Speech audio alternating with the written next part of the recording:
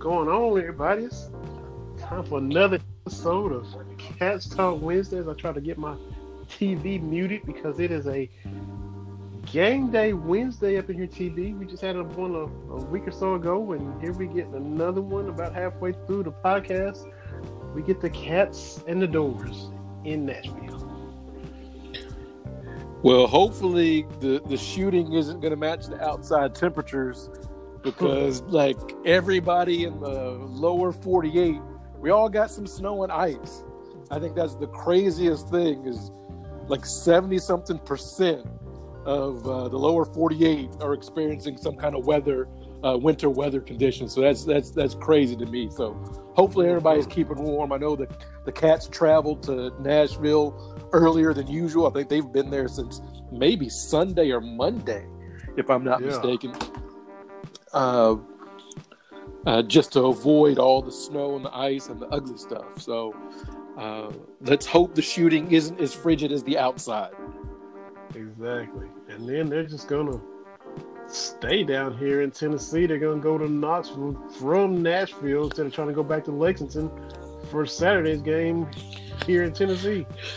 Yeah, I mean, on top of the pandemic, obviously, now there are all kinds of weather concerns. I know the All-A Basketball Classic in Richmond for the high school kids in Kentucky here got canceled. Teams could not travel, so it's a lot, and before we kind of dive into everything, just a reminder that everybody's dealing with a lot, right?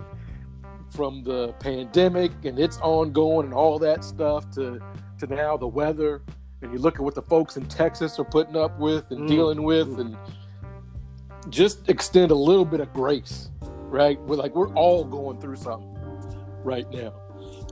So just be careful with yourself as well. So that's my Jerry Springer minute. As we touched on it, we were on Round of Shots on Monday, but just be good to yourself and to other people, because it is crazy out there. It really is. And especially with Texas not even being prepared for it and been without power that long and it being that cold, that is rough for sure. Did y'all get some? Or I know it was, I think, maybe less than planned, but did you get another wave come through there? Not so much snow, but it's snow and ice. I was kind of iced in for a couple of days. I dug out. I was able to go and check on Mama B today. So pretty good. Not great, but not bad. They finally came through today, the maintenance folks, and they took care of our driveway.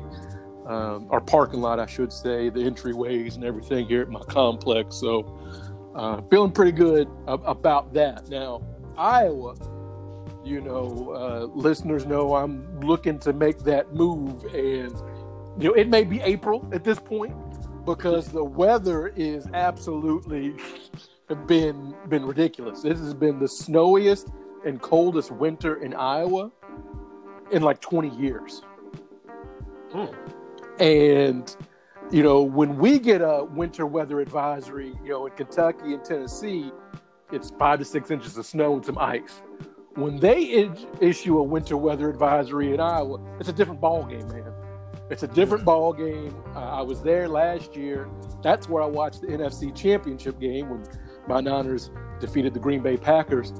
But it's a different kind of cold. Like, I can't explain it. You flip it around. Like, when you go to the South, like Atlanta and Mississippi and stuff, in the summertime, where it's that hot, humid, when you step outside, it just smacks you in the face kind of feeling, that humidity. Yeah. That's the way the cold is when you go to the upper Midwest. I just remember getting out. I was like, oh, let me get some gas real quick, grab a little something to drink. And the wind hit me like, woo! I did my mic on it. I said, and so it's just different. So, look, Northerners, when we see our Southern neighbors have an issue with snow and ice, it's just different, right? Well, they don't know how to drive. They don't. Memphis has got snow, and some of my cousins and their kids haven't seen any kind of snow. Oh, I'm there. I'm sorry about that. Said your cousin got some, and then Yeah, in Memphis, there's snow on Beale Street, and that's rare, right? So of course they don't know how to handle it. They don't have the infrastructure. You know, when I was in school, you remember you at UK, we got that big snow, maybe '98. I think it was like 2 feet of snow or something, and it was the first time that UK had actually canceled classes in years. yeah. And everybody snowed in, couldn't do anything. So I'm hanging out with my roommates and everything. I had a roommate from Buffalo, New York. So we're sitting there. He said, "Hey, we saw on the news that the Euclid Kroger was open." He said, "We need to go." I was like, "What are you talking about? How are we going to get there?" I was like, "And I'm not walking." He said, "We're going to drive." So we dug out his little Saturn, you know, those little Saturn cars. We dug it out, and buddy, it was us and some big trucks. And he was like, "Man, in Buffalo, if you don't do anything when there's 2 feet of snow, like you don't do anything for 3 months. So it's all about what you're used to, right?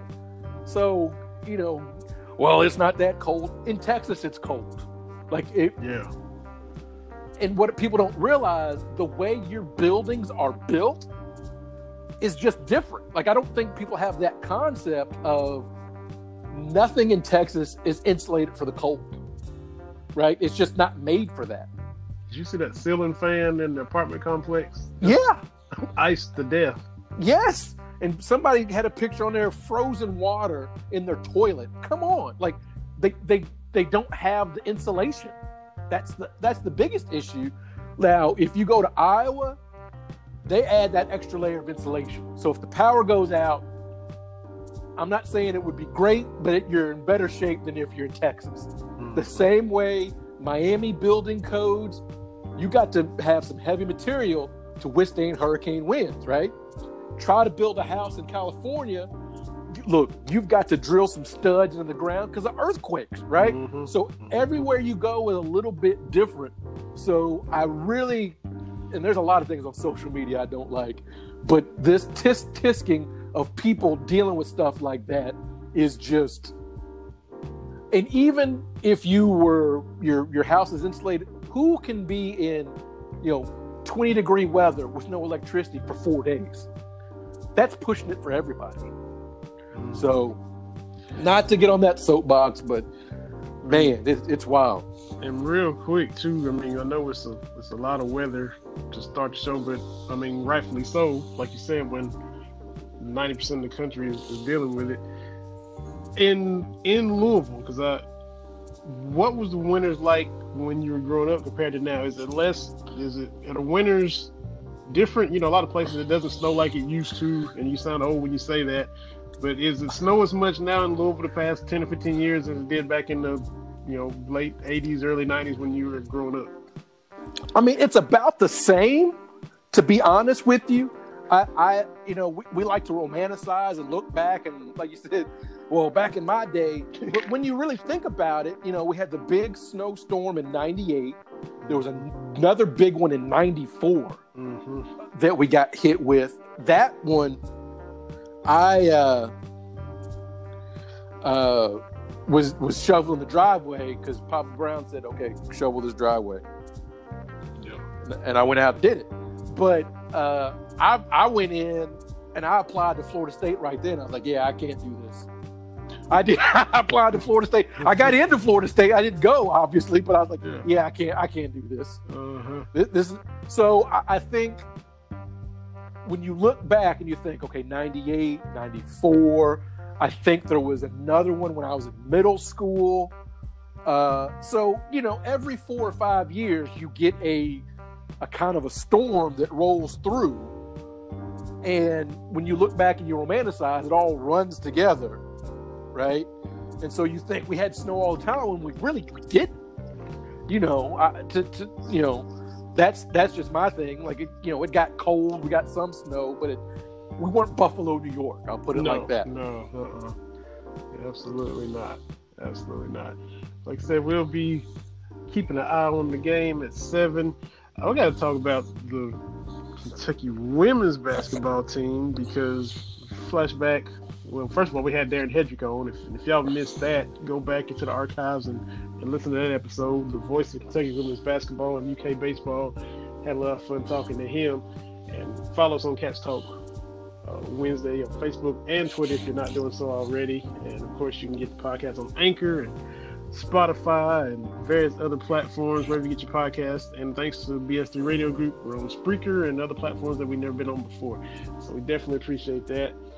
But the women came to Knoxville, played Tennessee in Knoxville, and you got to know that it was probably one that was circled on the calendar. With Coach Elvey having played at Tennessee, Jasmine Massengale transferring from Tennessee, Treasure Hunt and Ryan Howard from Tennessee, and I think Kiki McKinney might be from Bearden. I have to get from Knoxville proper, right in the middle of Knoxville. So, long story short, they go to Thompson Bowling, and it just isn't their day.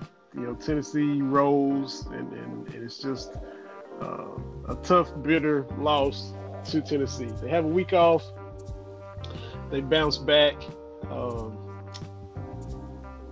I think they had a week off after Tennessee because they lost to Ole Miss, lost to Tennessee, had a week off, got a win. You get a shot at Tennessee at Rupp Arena, and it's nip and tuck through the fourth quarter, 47-46. Tennessee's up, and they close on a 25-9 run, and they return the beatdown favor. They avenged the blowout in Knoxville and beat them down in Lexington 71-56. And then you don't slip up after you beat Tennessee. You handle business against Florida 88-80. Ryan Howard does Ryan Howard things. So nice to see them bounce back and just definitely had to. And look, we give love to all the sports anyway, but had to give the women some love after knocking off Tennessee, getting that payback, especially with so many Tennessee ties on the team. And then, it can be easy to maybe let your guard down and slip up at Florida. It wouldn't be the first time we've seen that across the board in many sports. Oh, you get a big win, and then you kind of cancel out that win by losing to somebody you should beat. And they didn't let their guard down against Florida. Yeah, and so the women's team, I look back and think back to when we were in school. And, I hate to get in the Wayback Machine, but with Coach Bernadette Locke Max. Yeah. And it wasn't until that point that I think Kentucky as an athletic program really started paying attention to women's basketball, or basically anything other than men's hoops, right? Not to say that we didn't have teams, not to say we didn't have great players and coaches. That's not what I'm saying. But what I'm saying is, as Cal likes to quote all the time, scared money don't make money. Like, you've got to invest to get a return on that investment. So when we were there, like I told you before, I went to see the Shamika Holdsclaw Tennessee Volunteers, and I want to say it's 101-36. That number, it may not be right, but it seems like that was right. And so you look at the next 20 years or so after that, maybe 15 years, and they've got a team. It's okay, right? Coach Mitchell comes along, and now he's elevated the program. They have been, I know there was that dip, but basically over the last decade, a top 25 program, right? And so now we've talked about this in terms of what the football program is doing, but now they're making that next leap, right? I watched the Tennessee game, the women's Tennessee game, and I want to say that maybe more than half of all the times Kentucky's beat Tennessee has been in the last 6 or 7 years, right? And I know Tennessee has dipped a little bit, since Coach Summit left the sidelines, but it's still Tennessee. So now instead of just being competitive and happy to be there, the expectation is, like you were saying, you beat Tennessee, you can't have that letdown game, right? That's the difference between a very good team and an okay team. Whatever your sport is, right? You get those games that you're supposed to win, the games that are kind of toss-ups that you try to fight to win, right? And you can't have those letdown games. Those are the games that trip up even the best teams, right? It's always that random, especially in the conference, there's that random Tuesday or Wednesday, whatever your sport is, right? There's that random, you go down to Oxford, and it's just, though that's what separates the good from the great. Like, I think when we talk about on the men's side, those teams that stick out to us, obviously 2012, 2015, yada, yada, yada. But what really, to me, made those teams special was they beat every team, right? Like, they handled business against every team. That's what separates it out. If you are a Kentucky men's basketball player, you're going to get up for Louisville. You're going to get up for Kansas. You're going to get up for North Carolina, right? Like, those are the easy games to get up for. But what separates is the ability to stay focused. Look at 2015, for example. I think there was that double overtime game against Texas A&M where nothing was going right at all. And that was the game freshman Tyler Ulis won the game. I think it was Ulis, and I think Booker hit some shots, and maybe like Dakari Johnson, right? Well, if you're that deep, you can go to those guys and they can deliver. That's the difference. And you see that all the time. Rarely do the big-time teams lose at home. But it's always that random game. It's like Duke. When Duke is Duke, they always seem to lose at Florida State, right? Or it's always a game at Florida State. Mm-hmm. Or North Carolina always escapes Clemson by the skin of their teeth, right? It's just random. And if you look, like who the men are playing tonight, Vanderbilt has always been a bizarrely competitive game. I was looking at some of those games, and back in I think it was '98, I was looking. Kentucky was ranked, Vanderbilt wasn't. Lost at Vanderbilt, right? There's that Nazi Muhammad play. That was at '98. I'm trying. No, it was '97 because I was looking up about Ron Mercer. Mm-hmm. That's what it was. The Kentucky was ranked and lost at. But the point is, if Coach Elzey and the program are going to push forward where it looks like they're doing, then you've got to be. You can't have those drop-off games, right? It also helps if you have Ryan Howard. Let's be honest, right? Like we talk about, on the men's side, we can talk about roster construction all we want to, but if you've got Anthony Davis, that's a cheat code, right? Even I know the John Wall team didn't win, but if you've got John Wall and DeMarcus Cousins, you're gonna go 31-3, right? I mean, and I'm not saying anything about Coach Cal's X's and O's, but it helps if you've got the Jimmys and Joes, right? Like, if you've got the best player on the court by a wide margin, it helps. Friend of the show, Justin Rowland, tweeted out today, what one thing could Kentucky men's basketball do to kind of get back on track next year? And I'm like, get that dude, right? Get you an AD, get you a John Wall, get you a Jamal Mashburn, get that dude. I don't know recruiting. I don't know how feasible it is. But look, you get that dude and it kind of helps. Because one elite guy in basketball can change everything. So having Ryan Howard really on the women's side, it simply changes what you do offensively and defensively. Yeah, and I think it was Josh Moore, who for the Hurl Leader, which we friend of the show as well. I think it was him. Maybe it's somebody else, but he said I think it might be safe to say that Ryan Howard is the 2021 Kentucky Sports Person of the Year. He's already, and I mean, that is not that far off base. I mean, she's already been in the voting ever since she's been there.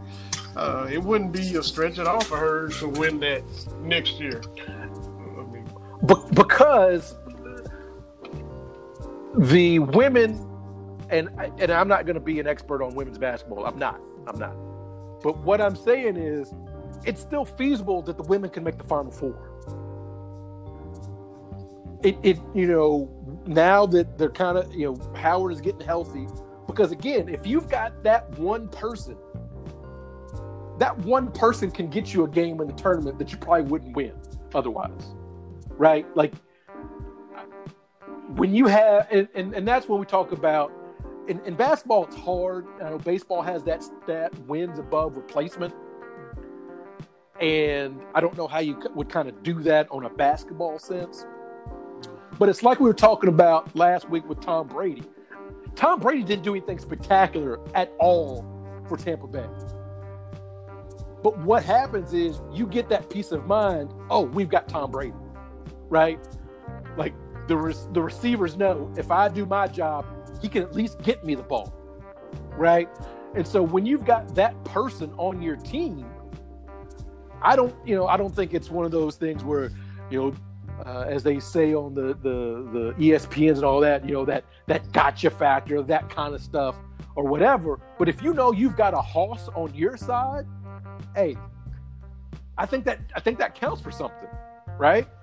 It's Michael Jordan's birthday, and that's the ultimate. Hey, we got this dude.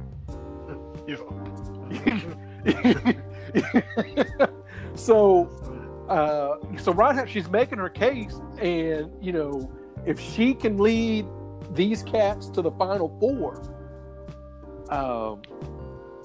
I think that puts her on the map. And on the flip side, we're talking about women's basketball. Look at U of L's women's team. Yeah. For programs that when you and I were in school were kind of afterthoughts, and I say that again with all due respect, I'm not trying to disparage players and coaches, but from where they were to where they are, it's nothing short of spectacular. Honestly. Mm-hmm. Yeah, sure is. And I've had, I forget her name, but was it Asia? I forget her last name, because Kentucky swimmer, you got Asia Seats, Asia Durr. Yeah, and I had her high on my list last year. I think it was last year. Last year I think I had her very high in the list for voting, because I just kind of throw the rivalry aside, and you just read all of the little bullet points that Mark Story sends. You read all that she's done, and you can't be unimpressed. If you got a pulse, you can't read it and not be impressed with what she's done. Right. The rivalry doesn't mean anything when I'm looking at it. I'm just like, what's jumping out at me on all these accomplishments from all these people on the paper, and hers stood out like a sore thumb, and I was like, okay, I moved her off the paper to my list of 20, to my list of 10. She's getting voted on. So it's And low key, the women's basketball games have been much better than men's when you look at between Louisville, Kentucky. Yeah. I've always said what keeps the rivalry from being nationally what we know it is locally is, number one, Louisville doesn't win enough. I mean, I know they won this year, but once every 4 years is not going to cut it, right? Yeah. Like, that's just not going to do it. That's part of it. The second is the stretch when they didn't play, right? I've talked all the time. I mean, the 1980 team, Louisville team with Darrell Griffith. Mm-hmm. The 1978 team with Goose Givens, yeah. Those teams didn't play, so you miss out on that. but the also the games have not been very good to watch. Like this past game was atrocious. Like it was just bad. And I can't think of a game where they don't have very much rewatchability. Probably the only men's game that I have watched on different occasions, the Patrick Sparks game back in 2004. Yeah. Because that was a 16-point comeback and then his free throws at the end. But I'm just generally like, man, I am glad that's over. We won. That's great. That's right. And highlights from Rex in '87 with Muhammad Ali there. But I mean, you're a Louisville fan then, and I was 9 and barely really remembering it. But you know, I think Kentucky blew him out. But Rex had a big game on that big stage. That one, I watched the highlights of that on YouTube. Yeah, more than any of the more recent games. Well, I take that back. Probably the last year, the one that went to overtime. I think that one was decent. But ordinarily, they're just gross. And you remember stuff like Cousins and Swapshire. You know, you remember stuff like that. The Chris Jones flop and Tyler Ulis with blood on his eye. But there's just not too many plays that stick out. Not like in Duke, Carolina with Stackhouse, you know, with his dunk, and Tyler Hansbrough with a bloody nose. Like, it's just not aesthetically pleasing. And most of the time, Willie staring down Montrez, maybe. And that's three things from the same game. Right. Yeah. To your point. The only real highlights, honestly, Louisville fans like to bring up the dunk that Russ had on Randall during the 2014 regular season game, but I'm like, but you lost, right? And then I think he had another dunk like in the tournament, but I'm like, but you lost, right? So, but even from, there's just not a lot of, you know, and Cal's 9-3, 10-3 since he's been here, something like that. But I don't remember a lot of winning plays. The one thing that jumps out is Anthony Davis letting everybody know who runs things in the Final Four. Like there's that, right? But you know, there's no other moment that jumps out. So, but back to the women, both programs are excellent. I mean, Louisville's women, I'm not sure if they're ranked number 1 now, but they've been at the top, and it's a testament to Coach Walls and those folks to really embrace women's basketball in both places, which I think is a good thing. I know that we're bemoaning what the men are doing on the Kentucky side. The Louisville can't stop. This is like their 3rd or 4th COVID shutdown. And so that's pretty crazy. But when you look at all the other sports, and I know people don't like to do that, but the swimming and diving team is number 3 in the country. Volleyball's number 3. And this is a stat that boggles my mind from our dude Corey Price. The last time Kentucky volleyball lost an SEC road match was November 23rd, 2016 at Tennessee. That's crazy. The Kentucky volleyball team has won 27 sets in a row. Their most consecutive sets won since 2018 when it was 29. And I tweeted this out, and I believe it's fair to say probably volleyball is the most dominant team we got on campus. Yeah, they are buzzsawing everybody right now. I mean, they take a break, they come back, and they beat everybody's brains in. Like, you know, I'm no expert on volleyball. I think like Nebraska's got a real good team, and Stanford and maybe another California school, UCLA maybe. But Kentucky dominating the SEC like they have, as we always say, you win the SEC, you're in a pretty good spot, right?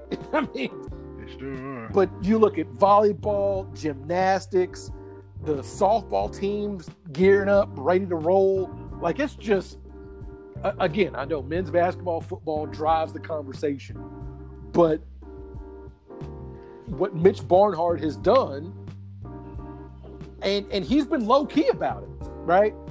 Well, I'm in Louisville, and I remember when that AD was everywhere.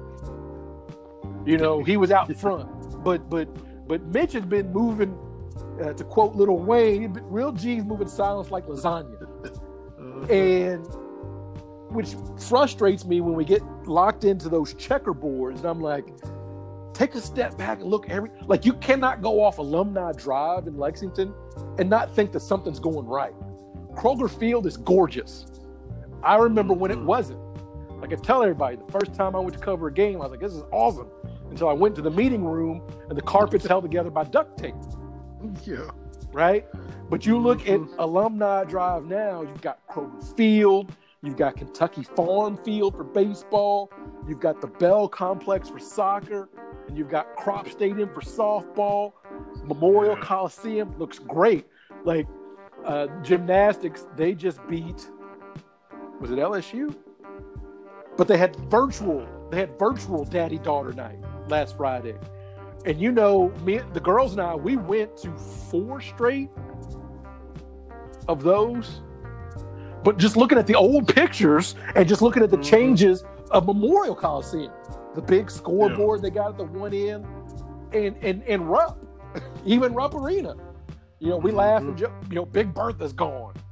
Yeah. Those red, dusty, you know, vents at the top gone. You know, I mean...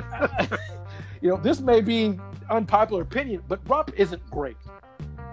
Okay? Like, the physical space is not great. Yeah. What has made Rupp Arena great has been we've had some pretty good basketball teams, right? Like, that's what has made Rupp great. It's not Fog Allen Fieldhouse. It's not Cameron Indoor, right? And I'm going to say this real quiet. It's not exactly the Yum Center. Okay, if I'm keeping it 100, see, I'm trying to reach that young demographic. That's right. But you look at the facilities and you're thinking, my goodness, you know. And I've never been. Yes, I have the Boone Tennis Facility, but that's where they've held, you know, SEC championships. Right? SEC championships have taken place at the Lancaster Aquatic Center. Right? So I would assume that, comparatively speaking, those facilities are pretty good.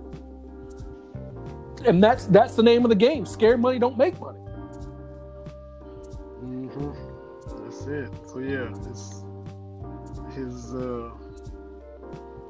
his list of accomplishments is you know, is long.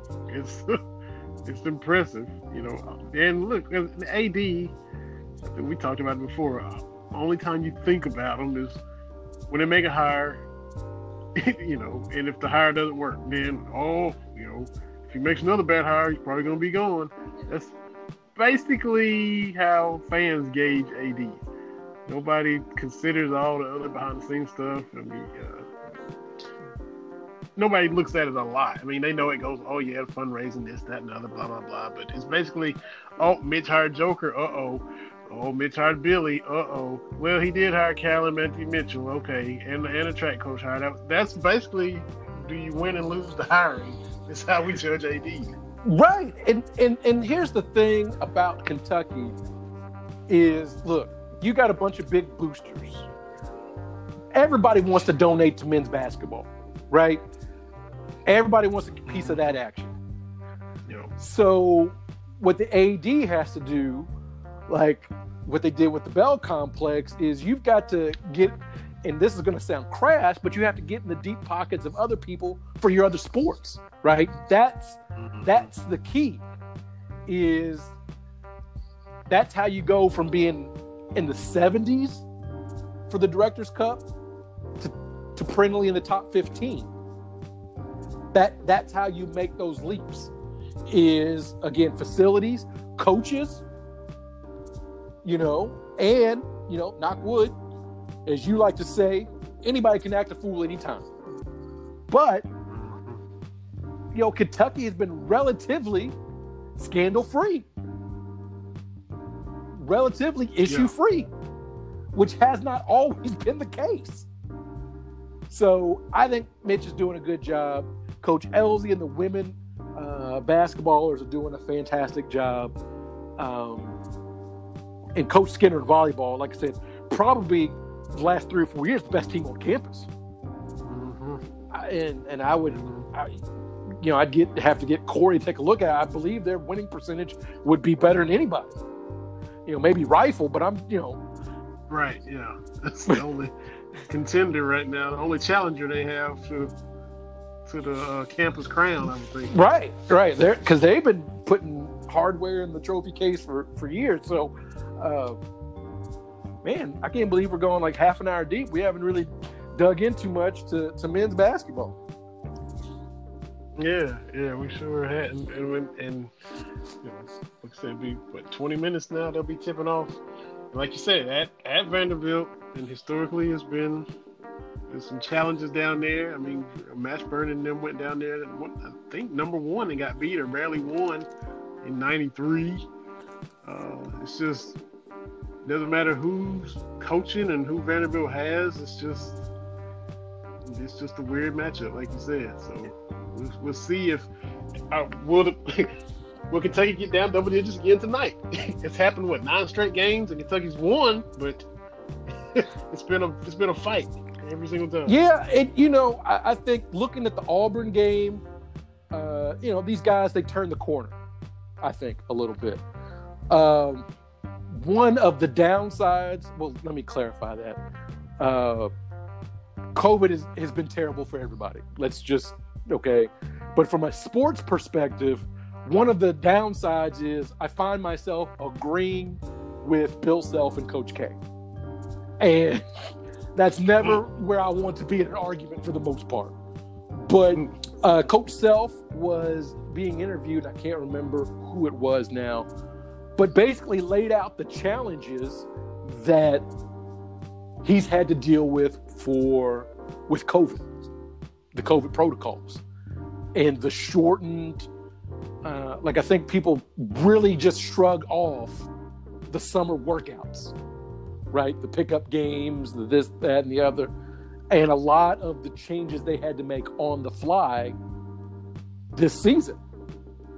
So you've got young men on campus that are at a disadvantage, right? And I've talked about that before.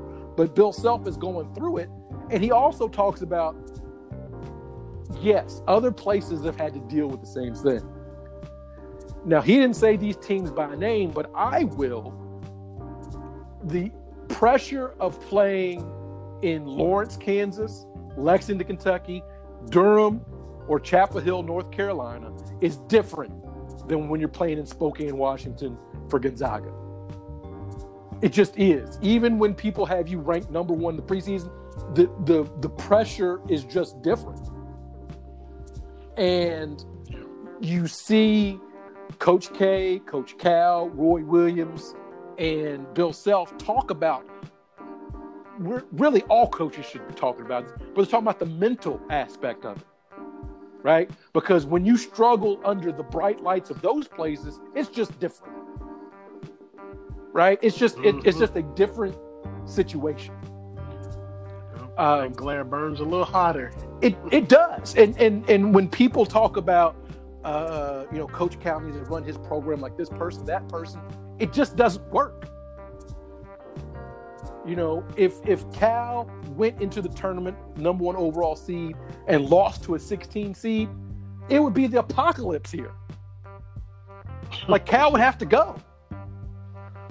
Well, if he does like Gonzaga, look, I tell people, look at Gonzaga's track record. Look at it. Ever since they busted on the scene in the late 90s as Cinderellas, they've been a solid program. But one Final Four, and folks are antsy because it's been a 5-tournament drought since Kentucky made a Final Four. Yeah. Is that what you're trading? Look, I got into it with somebody because I can't think of the college basketball writer. It's not Jeff Borzello.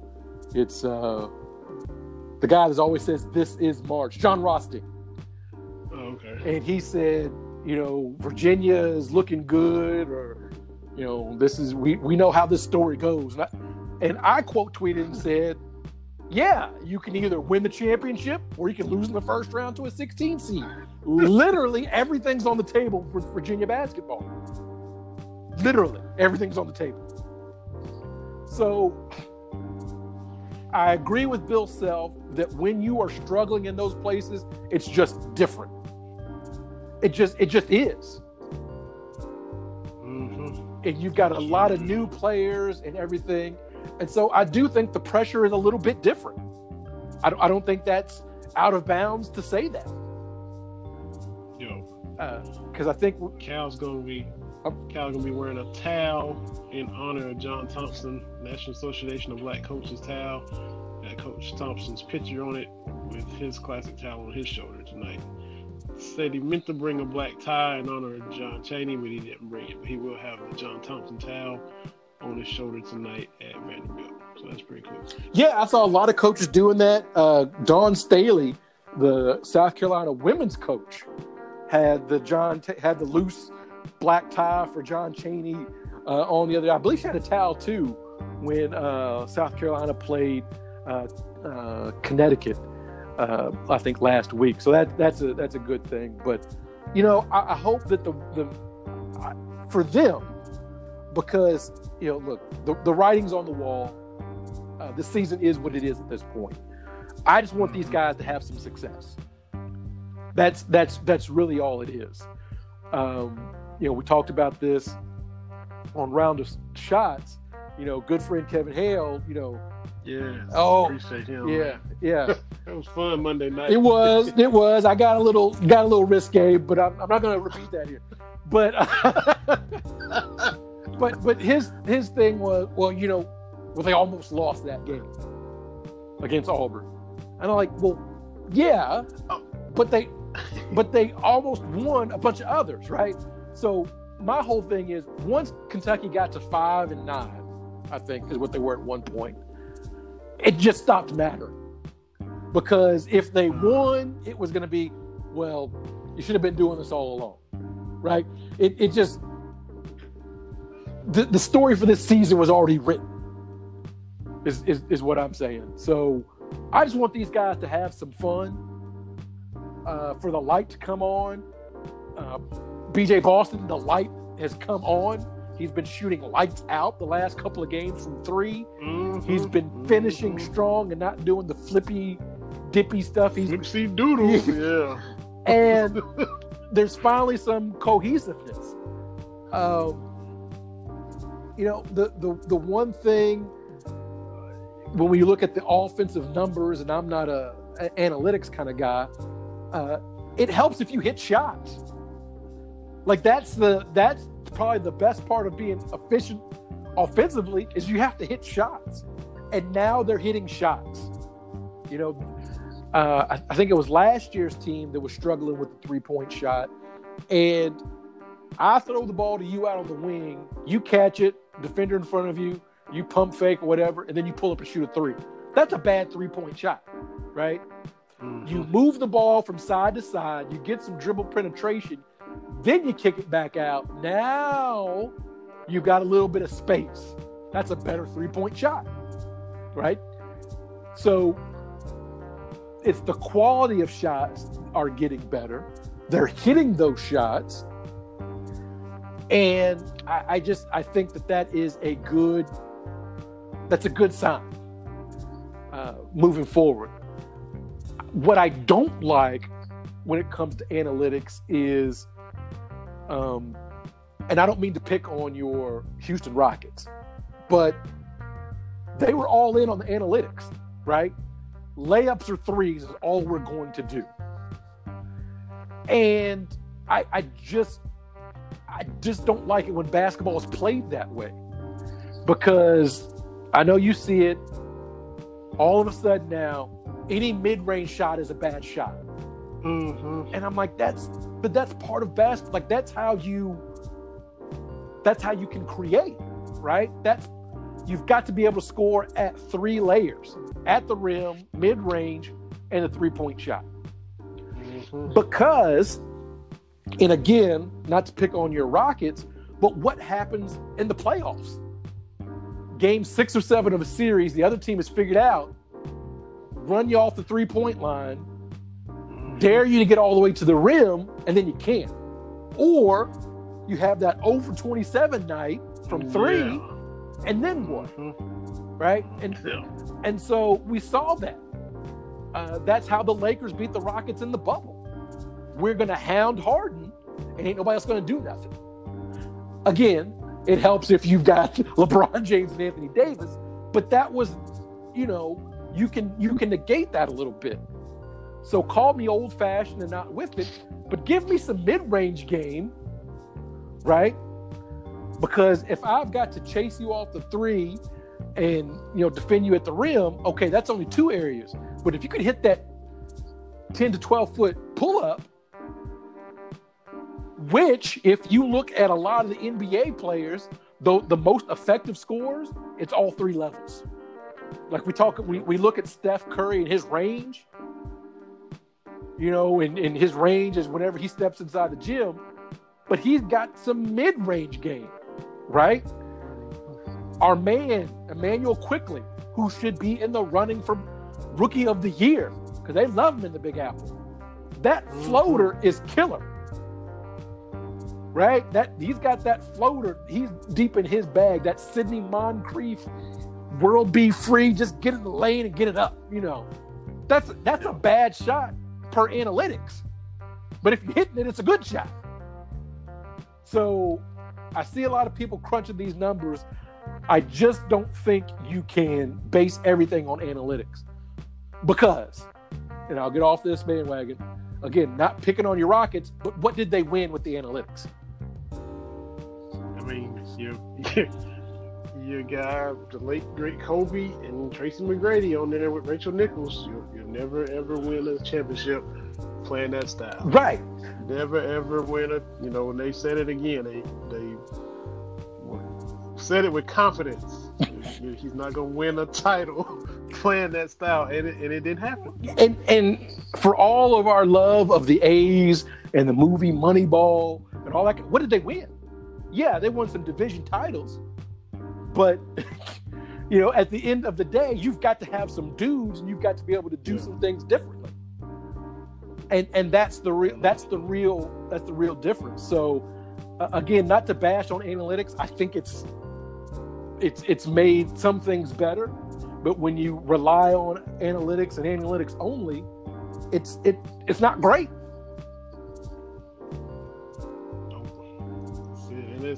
And it's just taking over.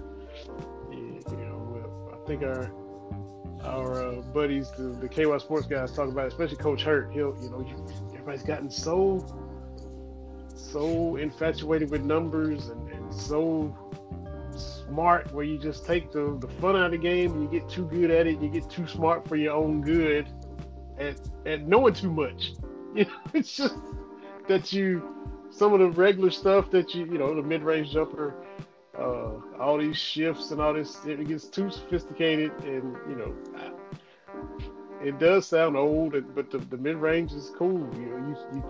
Somebody takes you off the 3-point line, you ball fake, step in and shoot that wide open jumper before the big comes out to you. Ain't nothing wrong with that.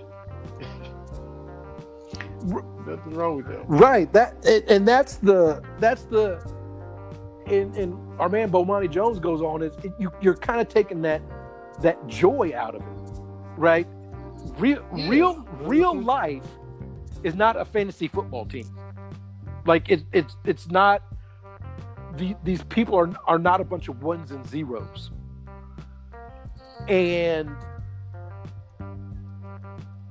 when you come out with these, how we're gonna, it's very robotic to me. Mm-hmm. And you've seen guys actually, especially new guys that come to the Rockets or a team like the Rockets, you see them thinking, oh, wait a minute, I'm not supposed to, wait a minute, I can't shoot this shot that I've normally just shot without hesitation my whole life. I got to go to the rim, or you see them actually having to reprogram the way they play in the normal rhythm that they've been accustomed to. And that's part of the reason that Carmelo didn't work. Part of the reason that Russell Westbrook didn't work, among other things. But it's just different, right? It's just you've got to come up with a philosophy, I think, that gets everybody involved.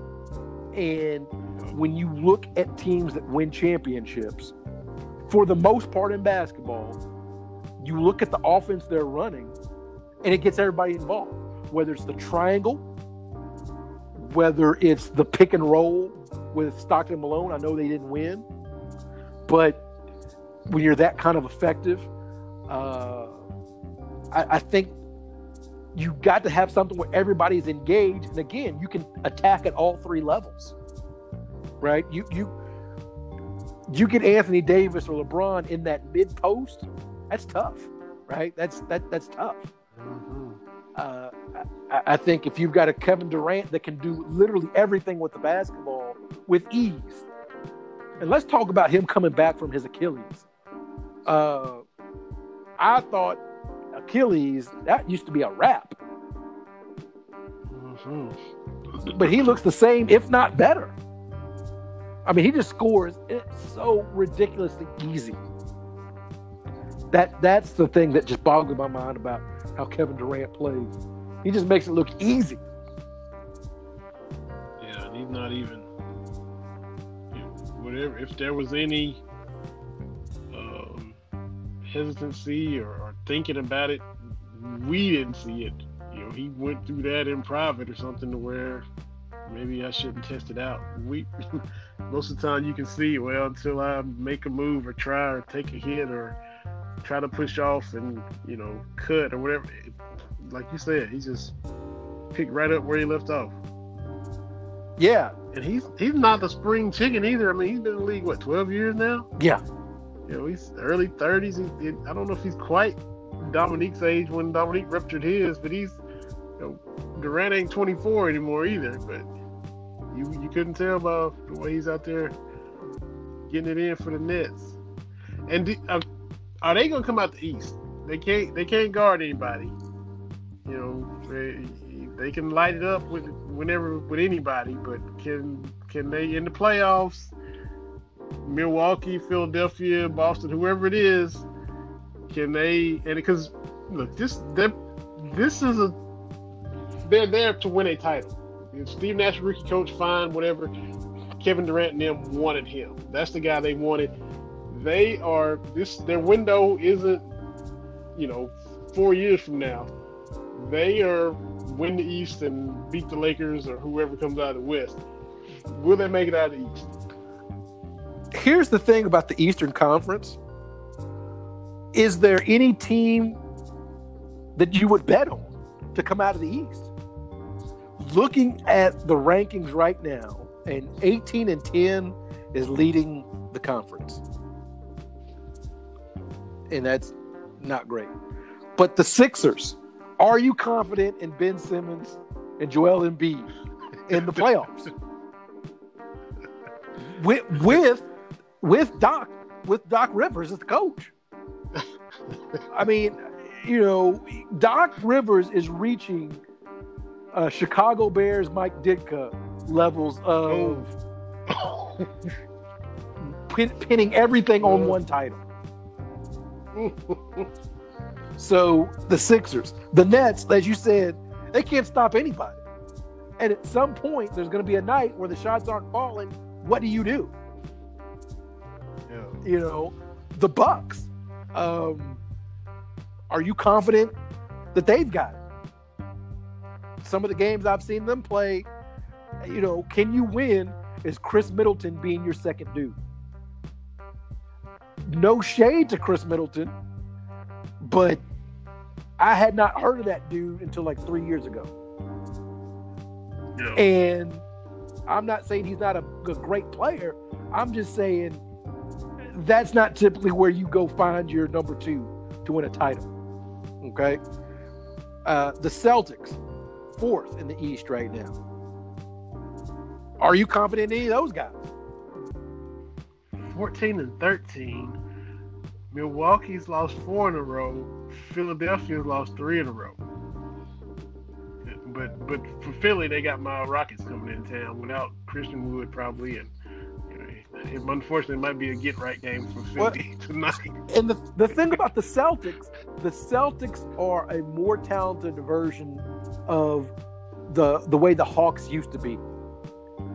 No elite number one player, but a lot of really good players. And can you win a championship like that? I don't think you can. I mean, you'd have to go back to, I know a lot of people like to, the 04 Pistons, but that's one team 20 years ago, right? That kind of won things by committee. I just don't think that's feasible in the long term. Now, can Tatum be that guy? Yeah, but he ain't there yet. Mm-hmm. And Jaylen Brown could be a nice number 2. Yeah, but they're not there yet. Going forward. And Kemba Walker, fantastic player. As a Kentucky fan, I've seen him up close.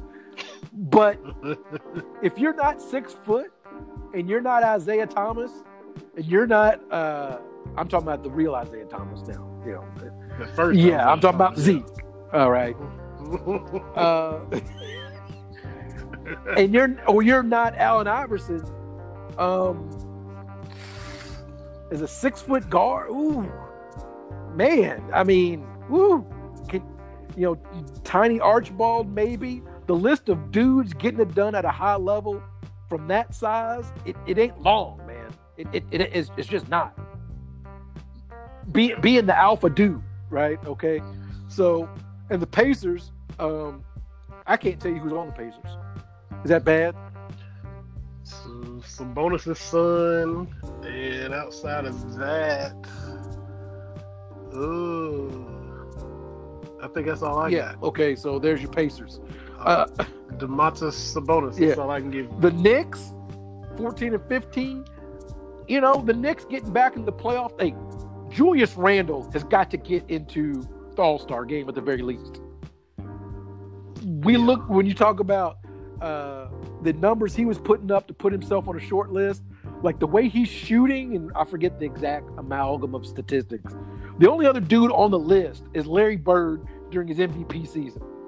Okay, so as we've always said, you can grab any numbers to tell a story, but if you do it, and the only other dude on the list is MVP Larry Bird. The thing about Julius Randle, and I think this is why he kind of gets overlooked, even in Kentucky circles, is nothing about his game is spectacular. Right. The only thing, we talk about what stands out from different teams and whatnot. The only thing I really remember Randle is that spin move that he always did once too often in a game. But then you look and he's like 18 and 10 over his Kentucky career.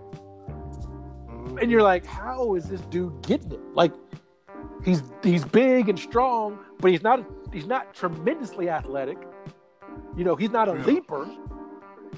He's not going to go over the top of you. How is this dude getting it? And in my mind, he's kind of like Zebo, Zach Randolph 2.0. Like, I'm not going to go around you, but I got some moves. I'm going to score, because now Randall's got that 3-point shot in his arsenal. So again, nothing really sexy, but you look at the stat line, you're like, my goodness. Like, I knew he was scoring, but he's 20-10. He's hitting some triple doubles. Like, that's the one dude that I think gets forgotten about a lot. Mm-hmm. And I'm like Zebo and Anthony Mason. I mean, he's taller than Anthony Mason. I mean, and all of them have to be happen to be left-handed. Oh yeah, I didn't even think about that. Mace was, I don't know. Was Mace, I don't know if athletic is the word, more agile than Randall? I mean, to be as big and wide as he was, I mean, he was point forward for the Knicks. He was bringing it up and handling it. He can handle the rock. I mean, obviously going against another forward. With Anthony Mason, it was his footwork. Like, And for him, he had that Rodman like when he would rebound, it was the second jump. Like you look at a lot of what Dennis Rodman did way back in the day, the first jump was just to get his hand on the ball. The second jump was to go get the ball. And those guys could get up and down twice, while another person just did it once. That was a difference. And I don't think Randall's got that kind of explosiveness, but he's got that elusiveness. And now he's got a 3-point shot. He's a very, very tough guard. So, I'd love to see the Knicks in the playoffs. They're a 6th seed right now. I love Randall is setting the pick for IQ, who's throwing a lob to Nerlens Noel. Let's get it, baby. Let's get it. And then Kevin Knox is out there, and Randy at Big Blue Express, he tweeted out a bunch of exclamation points. It was Knox and Randall and Noel and Quickly all out there for the Knicks at the same time. I love it, baby. I love it, love it, love it, love it, love it. Because he's full on just becoming a Knicks fan this past couple months. He got a Quickly jersey. I ain't got a Knicks jersey. Yeah. I said, you got me. But then you look at the Raptors. I know that Fred VanVleet had a pretty good game the other day. I think he went close to 50. But 54, I think. But the Raptors are like they were without, before Kawhi Leonard. They don't have a dude. And I don't think that Siakam, is it Pascal? Pascal Siakam, and Kyle Lowry. At this point, those charges catch up with you. There was a quote I saw by Kobe. Somebody asked him why he didn't take charges, and he talked about you look at Scottie Pippen and his bad back. And he ran off a bunch of dudes who took a lot of charges. They ended up with a bad back, and he's like, I ain't taking a charge. Right? That's a business decision. So I don't know if the Raptors can get back in it. The Hornets, I'm glad to see them doing well. They're the 8th seed right now. And I love it because it finally looks like Malik Monk. I know he had that big night, a couple of weeks ago. But I'd love to see him and PJ Washington get it going. Right? Yeah. Nick Richards is still down there. He ain't playing a lot, but he's there. And PJ Washington and all those. So I'd like to see the Hornets do it. The Bulls are intriguing. The Bulls are an intriguing franchise because I can't think, and I was trying to rattle my brain on this when I saw that the Bulls weren't hot garbage. Is there another franchise in any pro sport that might have had the GOAT in that sport, but really done nothing before or since? The Patriots went to a Super Bowl before Tom Brady, right? So, and I'm like, because if you take away the 90s from the Bulls, they're a hot garbage franchise. Like, whatever they need to give to Michael Jordan for his birthday, give it to him. Because and I know Derrick Rose and the injury and all that kind of stuff, but still, I couldn't think. Here we go. Had this lead while Vanderbilt's sitting on the donut. It's because the Browns had all those titles before the Super Bowl era. Yes. With Jim Brown and all that.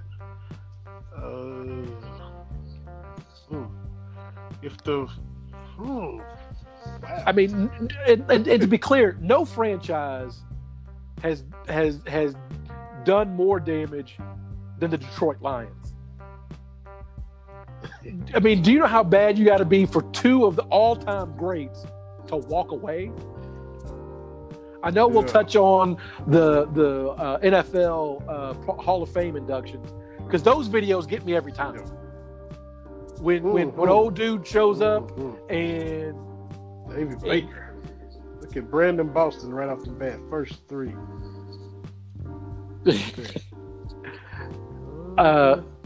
So we'll talk about this, but the Bulls is like they've been a poverty franchise except for Michael Jordan, right?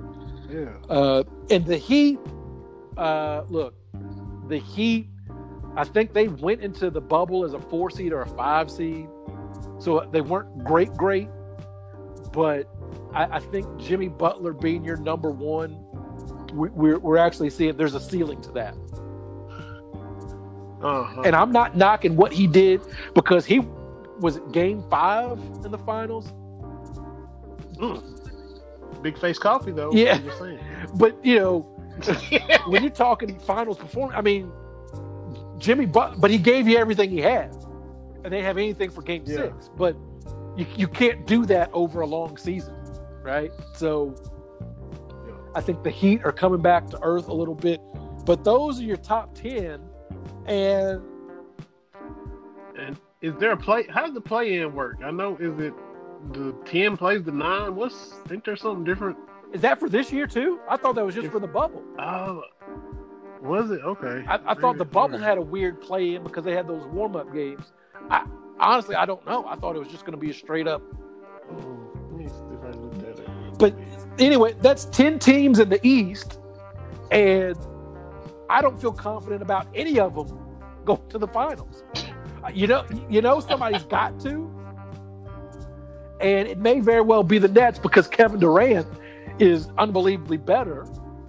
But if you don't play any defense, I don't see how that lasts long term. Now, if you look at the West, the Jazz have won like 19 out of 20. The Jazz are on a tear.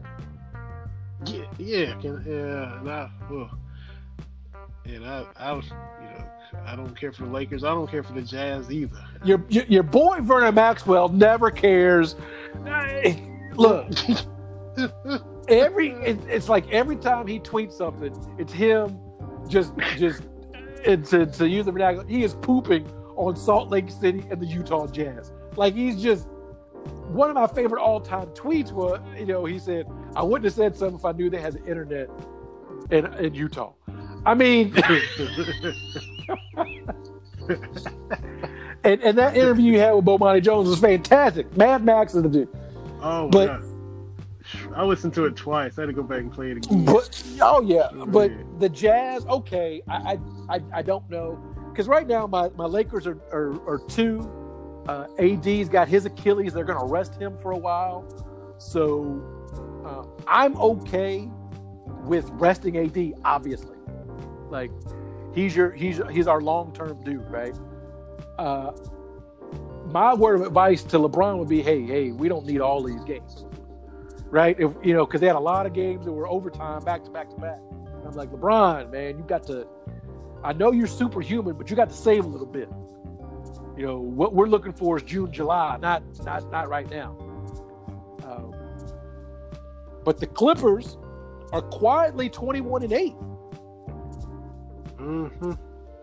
But again, do you trust way off Pete? Do you, that's the thing. Uh-huh. The Trailblazers, and let me just say this about the Trailblazers. I don't think there's been a more consistent franchise over the last 30 years in the NBA. It seems like they're always in the playoffs, but they're always a piece away.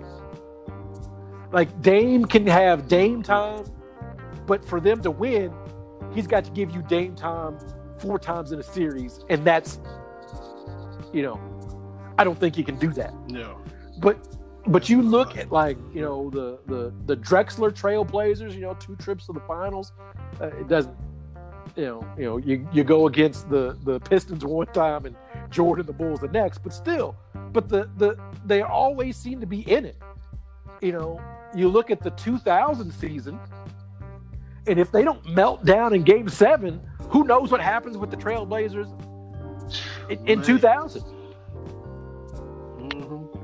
Jailblazers had a squad, and they probably would have won a title. Yeah, they could just close y'all out. They probably win a title. Probably win because in 2000 that was the Pacers. Like, Scottie Pippen has 7, and now we're talking about him Right. different. Right.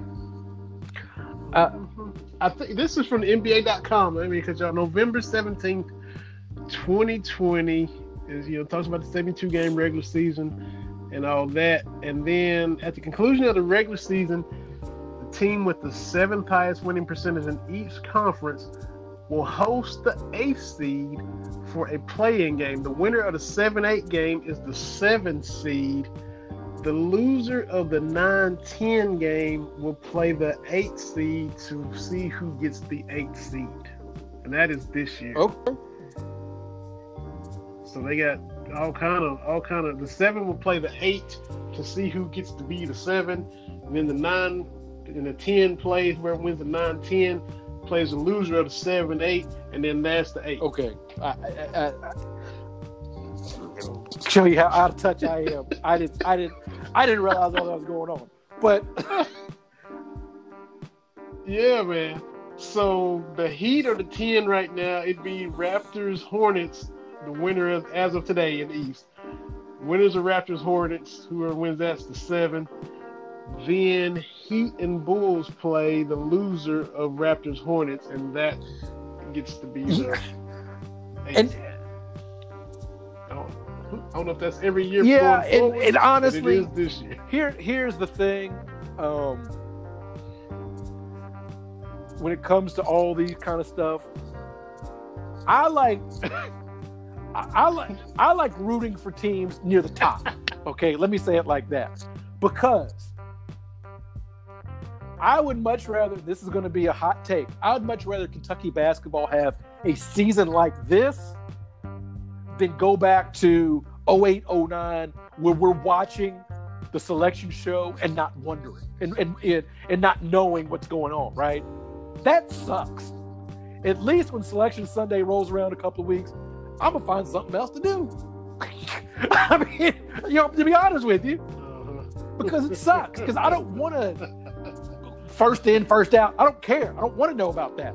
When it comes to Kentucky basketball, I know we're going to be in the tournament. I don't worry about that. When it comes to my Niners, I don't want to get caught in this. You know how they do at the end of every football season where they go tiebreakers. Dallas gets in if Green Bay loses and if Minnesota ties. Mm-hmm. But if like, I don't care. I don't care about all that stuff. Just. And for me, it always shows division winners, wild card, and then in the hunt. That's where Dallas has been for years. And it always starts on Thanksgiving Day. They start breaking those down. That's when you get all the scenarios coming for you. You're experiencing what I'm saying firsthand. That is no way to be a sports fan. Either let me be out and be happy when the season's over, or let me at least know, hey, we're gonna be in the playoffs, right? Like that's my thing. Mm-hmm. Is a couple years ago, and I know that you were going to do it last year to go to Cal's house. We're just waiting around to see where they're going to go, right? There's no, are they going to make it?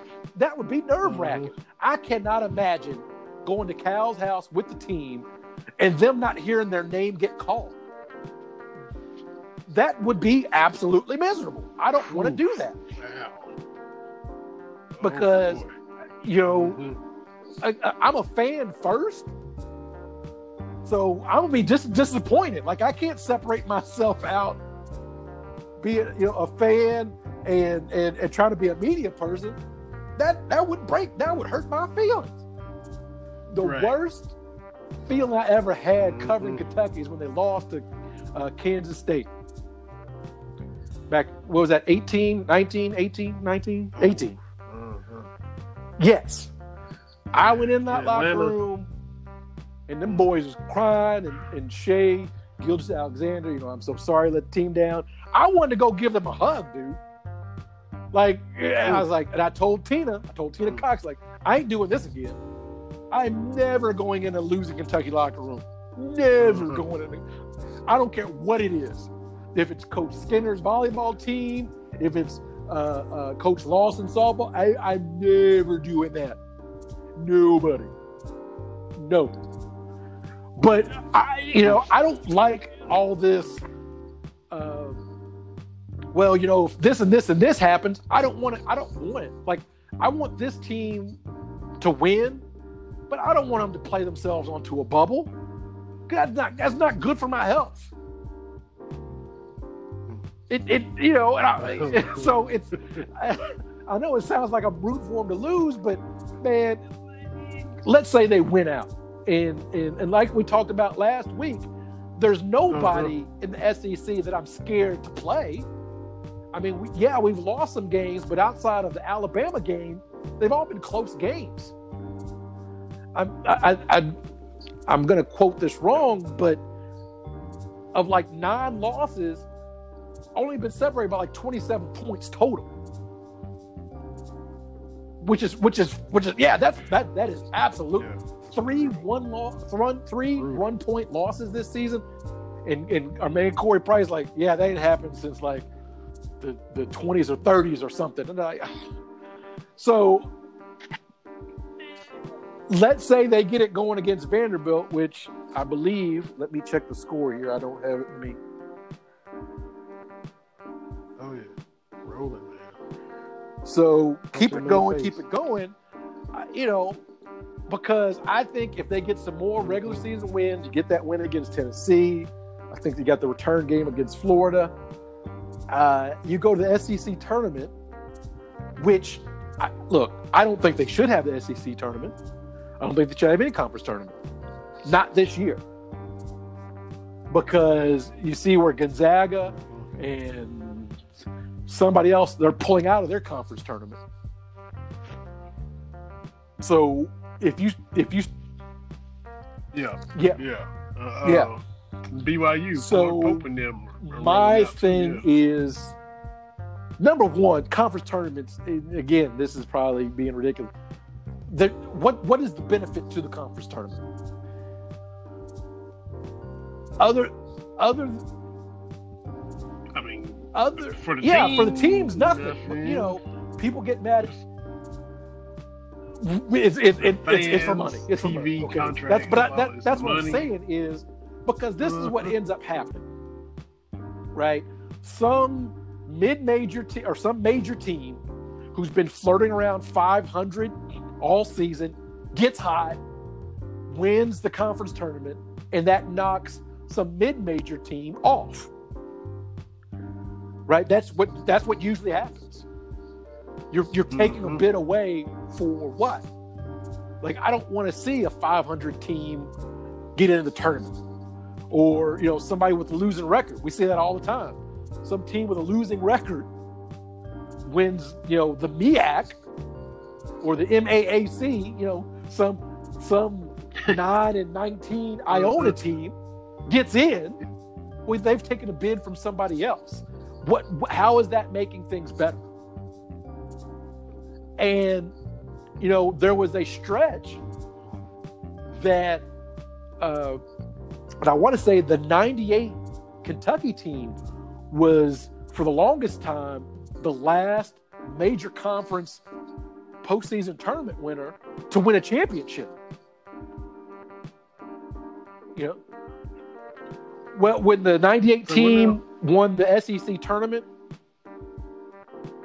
they were the last champion to actually win the NCAA championship.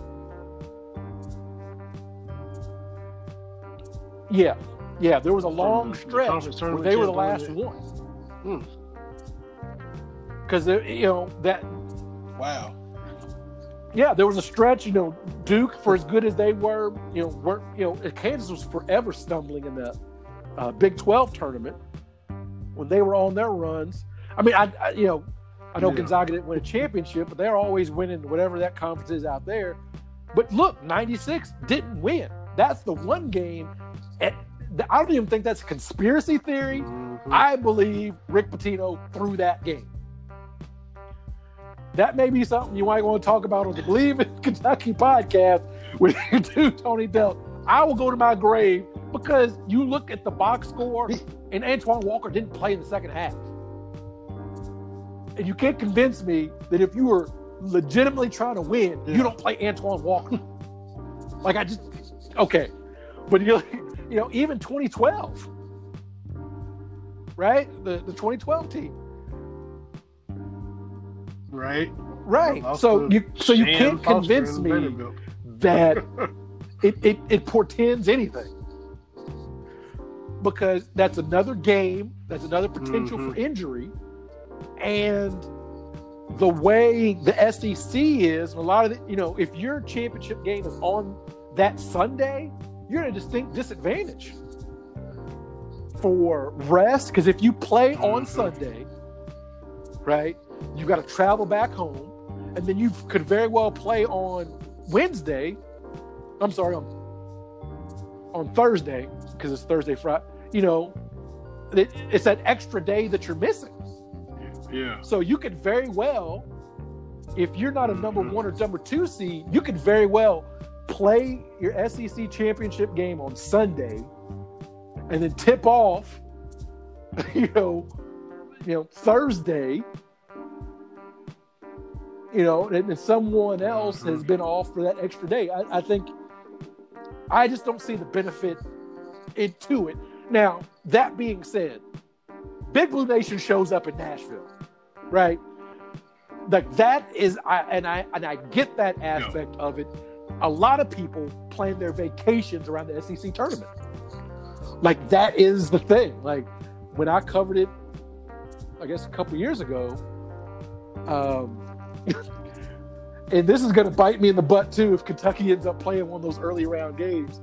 Is I tell the story. I went to go get my ID and media stuff, and I'm asking people on the media shuttle, I'm like, hey, where do you get this stuff? And I want to say it was an Auburn guy. I was like, oh, you must cover Kentucky. You guys never get here until Thursday. Or Friday. You all never get here until Friday. Right? Right, yeah. Because it used to be a thing if you went, you had to cover all the games. And I'm like, I am not going to Nashville or Atlanta to watch Ole Miss versus LSU on a Wednesday night. That sounds terrible.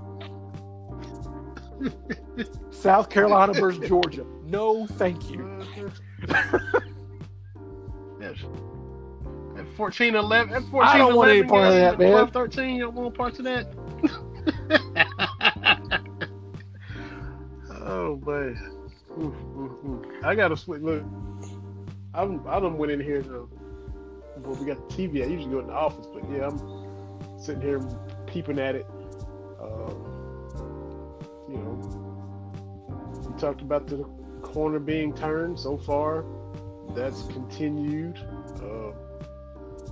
This Vanderbilt double-digit lead, they're going to have to do some work if they want to do that again in this game as the way it currently stands. I got to switch it up, though, and I'm sure you saw it. The young man that covered the NFL, Therese Paylor, for Yahoo. He covered the Chiefs for a long time. Passed away at 37, and you just hate to see when anybody pass away. And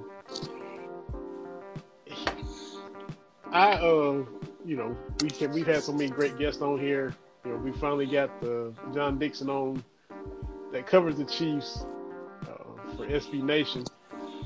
I sent an email to Therese back when I was trying to get somebody just to give us that Kansas City vibe. And I knew it was a big swing because this dude is huge. I mean, he's on all the national shows. He's doing this, he's doing that. But maybe he saw our little email, maybe he didn't. And just hated to see that he had passed away. And it just hit you real hard, the fact that I was like, man, I tried to reach out to him to have him come on. It didn't happen. But just feel terrible for his family to be that young and see him pass away suddenly like that. So I just had to say a little something. Even though he didn't come on, maybe never even saw our little email, but yeah, condolences to his family. Again, kind of what I said at the jump, man. We gotta be a little bit more giving.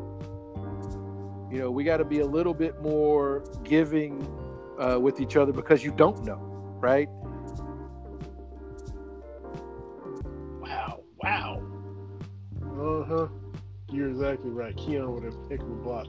But yeah, this is perspective, man. Everybody gets all bent out of shape over something, and then if you take a second and think of, well, what would stuff be like if this happened, or well, there's somebody that's going through something like that because that happened, or that happened, and you just, it stops you in your tracks and makes you not be so being out of shape or be so short-tempered with people, and and because for me, my family, we know about losing folks young. My oldest brother was 40. My middle brother was 39 when they passed away, almost 20 years ago. Well, more than 20 years ago, actually.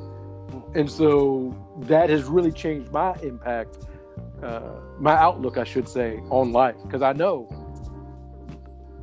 and basically the stuff we worry about, we spend all this time worried and prepared, but that's not the stuff that catches you. It's those calls on a random Tuesday that will change your world. So I try to let folks know, friends and family, that I care about them. I check in with you. I'm trying to do better about that. Not just about show stuff, but I'm trying to do better with that, because when it's all said and done, all we have is each other, right? That's the thing, is when your time is up, it ain't about your stuff. It ain't about, what awards you won. It honestly, it isn't about that kind of stuff at all. It's what kind of memories have you left. So, man, we got a little philosophical toward the back end. Toward the back end. Yeah, that's it. But so lighting back up. Yeah, we touch on all kinds of different stuff anyway. But yeah, so you're exactly right. I can't say you're rooting against it, but if Kentucky keeps playing like this, you might be in that weird situation that you don't want to be in come Selection Sunday. This is, maybe they've turned the corner, and you might not be good for your health if this continues. They're in Nashville, hard place to play, and they're laying the wood right now. Vanderbilt is not great, but we saw what Vanderbilt did in Lexington, and it was all Kentucky could do to win that one. And right now it's 25-10 or whatever it is. Kentucky just wearing them out. If this Auburn win is carried over so far, now if we carry this from Nashville, if this continues, if we carry it on to Knoxville Saturday, won down there last year, when it's hard to win there, but they did win last year in Knoxville. You might get the wish to and if it happens, I'll take it. But I'm just saying, my drummer is just to not be sweated out on Selection Sunday. That's no way to live, man. That is no way to live. Yeah, for sure. So 25-12. Cats up with 7 minutes and change left in the first half. Man, we got to talk about, flipping to football. We got to talk about a former Cat, Wesley Woodyard. How about him saving lives and being a hero with the wreck that he came upon? That was a great story. How about that? It kind of, it's like I said, it's a great story. I'm glad that he's representing, himself and his family, but he's a former Cat doing stuff, and I think that's a great thing. But that was a heck of a story for him to do that. Just to be there, be at the right time, and get the father, and he says my son's in there, go back and get the son. That is unbelievable. Talk about perspective, when you rush to do whatever, and then next thing you know, your car's flipped over, and then stuff can change for you so quick. But so glad that Wesley was there in the right spot at the right time. Yeah, able to be a helping hand when they needed it. As I kind of alluded to earlier, the Hall of Fame class got announced, and you know you're getting old when you can remember a Hall of Fame player's entire career. Collegiate. I would say that Peyton Manning's probably going to get the headlines, right? Peyton Manning's going in, but Peyton Manning and Charles Woodson going in at the same time. I would watch the hell out of a documentary on the two of them being kind of joined, right?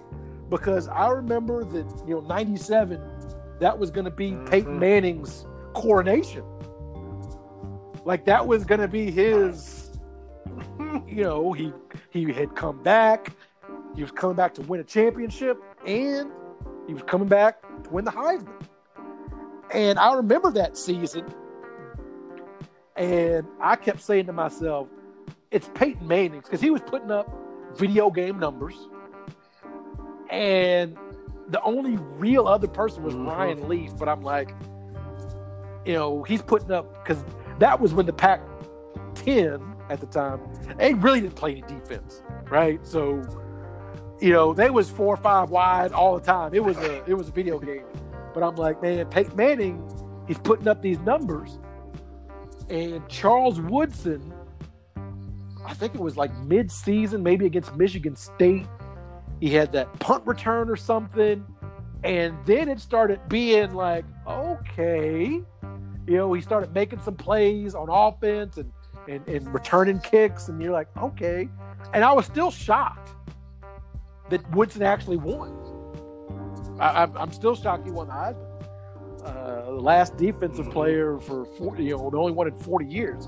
But looking at the guys going in, Peyton Manning, I don't think we need to. Peyton Manning, right? We kind of knew he was going in, in 2002. Charles Woodson, who really had a very solid career. Even as he stopped being the lockdown corner guy, he was still playing very, very good defense for the Packers. The another name that jumps out, Calvin Johnson. We talked about Detroit and their and wasting, a top 5 running back. I would say top 2 running back in Barry Sanders and Calvin Johnson, who top 10, I think would be fair. I don't know how you, however you want to rank them, but Calvin Johnson was legitimately a problem. Was just, I would say, even when you look at like a Randy Moss, Calvin Johnson, I don't think we've seen a more physically gifted wide receiver. Right. Like Moss would go up, he would moss you, he would jump kind of over you and wow you that way. Megatron would just go get the ball. And the one thing all the time watching Calvin Johnson play is, when the ball kind of hits the receivers in the hands and the defense back comes and swipes down, like I never remember him losing a pass like that. Like once he got his hands on it, you could tomahawk chop his arms all day long. Like that was still a catch. And so I just think as physically gifted as the receivers we've ever seen. Now, we may have some new listeners that may know I'm a Jerry Rice guy, okay? But you have never heard me talk about Jerry being physically superior to anybody. He was never the fastest. He did not have necessarily the best hands. He wasn't going to outleap everybody. And that to me that's what makes him even more special and more unique in my mind. But also with Calvin Johnson, I think what we're starting to see a little bit, he's getting that Gale Sayers treatment where he didn't play a long time, but what you saw was undeniable. And when we think of and it's still a pretty short list of guys that didn't do it for very long. There's Gale Sayers, obviously, Terrell Davis. I think he gets that push from the Super Bowls, back-to-back Super Bowl. But he wasn't great for a long time. And then there's Calvin Johnson. You look at those three and their career numbers, they don't jump out at you. But if you watch Calvin Johnson, you knew that dude was special.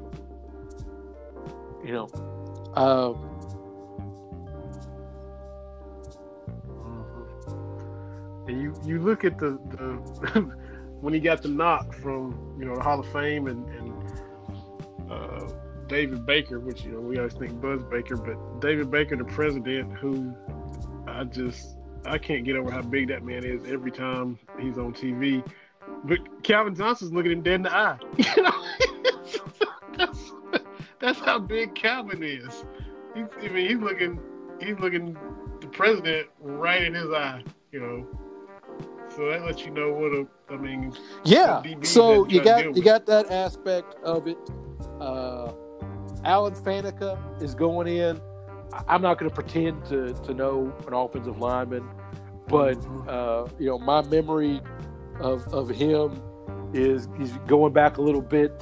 He's still part of the John Madden, the boom boom guy. Like John Madden would always be a good one to highlight what an offensive lineman is doing. So I'm glad that he's getting in. Tom Flores, coached the Raiders. He was a pioneer. A non-white head coach winning a Super Bowl. And for all of Al Davis's eccentricities, and I still need to catch that 30 for 30, Al Davis and the Raiders led the way on a lot of stuff. Like, they weren't just Raiders on their helmets, but Al Davis and the Raiders have Al Davis built the whole Raiders mindset, right? We're silver and black.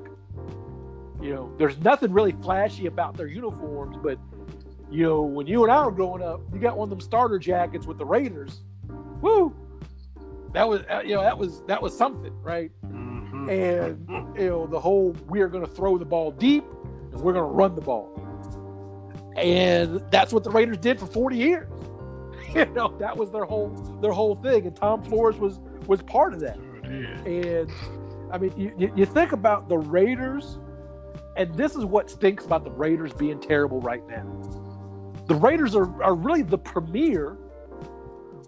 Well, I wouldn't say premier. Let me say, you put them on that short list of franchises that really matter. Look at what the Raiders did for the NFL. Because you look at Al Davis, I believe he was commissioner of the AFL before the merger. He coached the Raiders.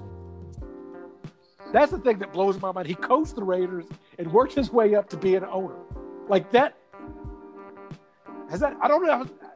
There's a story there that I need to do some research on, which is why I need to watch them. But there's the Al Davis. There's John Madden. Is John Madden without being at the Raiders? And the Raiders were always just cool. You look at even the Howie Long and Marcus Allen and then Bo Jackson. Oh, how cool was Bo? Like the Raiders were always just cool, man. So yeah. I used to like Lyle Alzado. Yeah, and when you go back to Cliff he Branch was nasty. and those He guys, was cool though. the Raiders were always in the mix, and the Tuck Rule game just derailed that franchise. Like the Raiders have not been functionally the same since. So, but Tom Flores getting in, I think that's fantastic.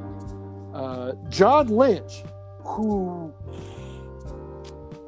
I know he's my GM, but I think he's a very good player that's getting a Super Bowl push.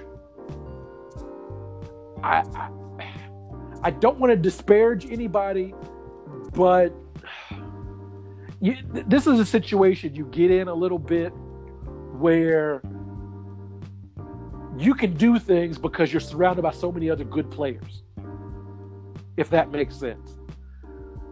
Like, you look at that Tampa Bay team, and you got Derek Brooks, you got Warren Sapp, and you got some other all-pros. There's plays made that are there for you to be made, right? And when right. Right, and you got to shut down corner. Barber, so Rondé, when I'm no X's and O's kind of break down everything kind of person. When I think of safeties in that era, for me, it's Ed Reed and Troy Polamalu. Those are the two, and I wouldn't put John Lynch up there. That's just me personally. But I'm glad he's in. Good for him. But I just think sometimes our point of view gets slanted a little bit, and maybe some guys get in that, and again, I don't want to be negative Nancy and kind of, crap on a guy's career, but I think you have to look at the totality of things. And he's not alone. If you go look at who's in and who's out of the Hall of Fame, it's Super Bowl winners, right? And unless you are Calvin Johnson and and Barry Sanders, it's Super Bowl winners.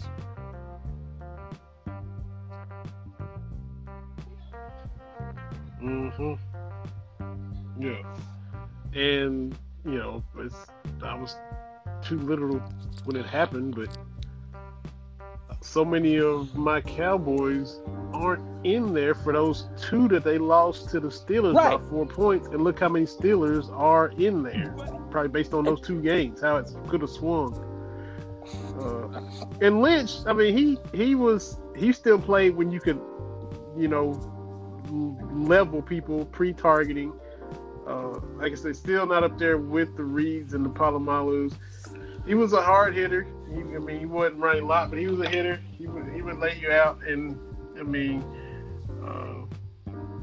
he did his thing with that defense, and they played together for a long time. I listened to Derek Brooks was on, I think it was Jim Rohn's podcast, and the continuity they had, and they were all, you don't see that anymore with everybody moving around free agency. He definitely made some plays. He just ain't as high on our list. And look, this is gonna sound terrible. I'm gonna pull his stats up now. This is gonna sound terrible, but the first highlight, or actually low light in his case, and there's no shame in it, but the first low light I think of is when they're in those creamsicle uniforms playing the Lions. He comes up to meet Barry Sanders in the hole and doesn't touch him. Now, that Tampa Bay had a good defense. Nobody touched Barry on that run. But John Lynch was the last guy that had a shot at Barry, and it was just one of them nasty, jockstrap, helmet, cleats all on the field. And that's the first play that I think right. of. And that's the point I'm making is Troy Polamalu for Pittsburgh, he could go. He was intercepting the ball, but he would meet dudes in the hole, like short yardage. He would come over the top and meet the and again, I hate to dunk on John Lynch because he seems to be a great guy. I think as a GM, he's done a pretty good job in San Francisco. But it's my Hall of Fame is. And it's hard to do because, again, offensive lineman, it's kind of hard to point out. But are these dudes that you talked about with your friends after the game? And I just don't feel that John Lynch was like, hey, man, you see what John Lynch did? Like, I don't – versus, man, did you see Ed Reed? Did you see what Troy Polamalu did? Like, I don't know. And I don't want to be, because I think the Halls of Fame for all the sports, they're a little janky anyway. I rail about the Major League Baseball Hall of Fame all the time. But the NFL, I think some dudes are getting in that, are they Hall of Fame worthy? And that's why, I'm not going to go through my whole hierarchy of Hall of Famers, right? I think when you look at Hall of Fame quarterbacks, Brady's going to be sitting by himself. He's going to be at the head of the table, right? And to his right is going to be Joe Montana, right? And then it's everybody else. Whereas in a few years, Eli Manning is going to be sitting next to the kitchen. I just, because at no point other than those playoff runs did anybody ever say to me, "Did you see what Eli did?" That never happened. So again, I need to move on. I don't want to dump on John Lynch, but he had 26 interceptions. Lynch, probably, solid tackler, known more for his hitting and tackling than his coverage. Played from 93 to 07, looks like. And if I'm really having a double take, and I'm sure you already got these stats in your head, Ronnie Lott, known for his hitting and his tackling. Ronnie, 63 interceptions. See, that's the thing is, wow, dang, the San Francisco offense under Bill Walsh overshadowed the defense. God. Even during that 94 season. Well, when you got Steve Young and Jerry Rice, and Ricky Waters doing his thing, you're going to get overlooked a little bit. But the defense has always been stuff. And a lot of people, I'm glad you brought that up. Ronnie Lott, everybody's like, oh, he just hit people. No. Dude was fantastic in coverage. Interceptions. Yes. Yes. And keep it on the down low. The first 2 Super Bowl wins for the Niners were more defense than offense. The one against Cincinnati was a defensive, and the second one against the Dolphins and Dan Marino, the defense shut them down. And that was Marino's. That was his best statistical season, points. And they absolutely shut Marino down.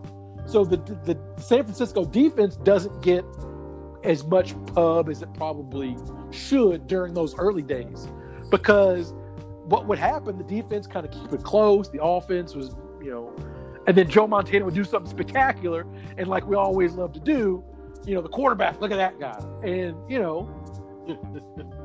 not to dig the knife too deep, but go back and look at the catch. Everyone remembers the catch, right? No one remembers it wasn't the end of the game. The Cowboys got the ball back with like a minute or so on the clock. Like, the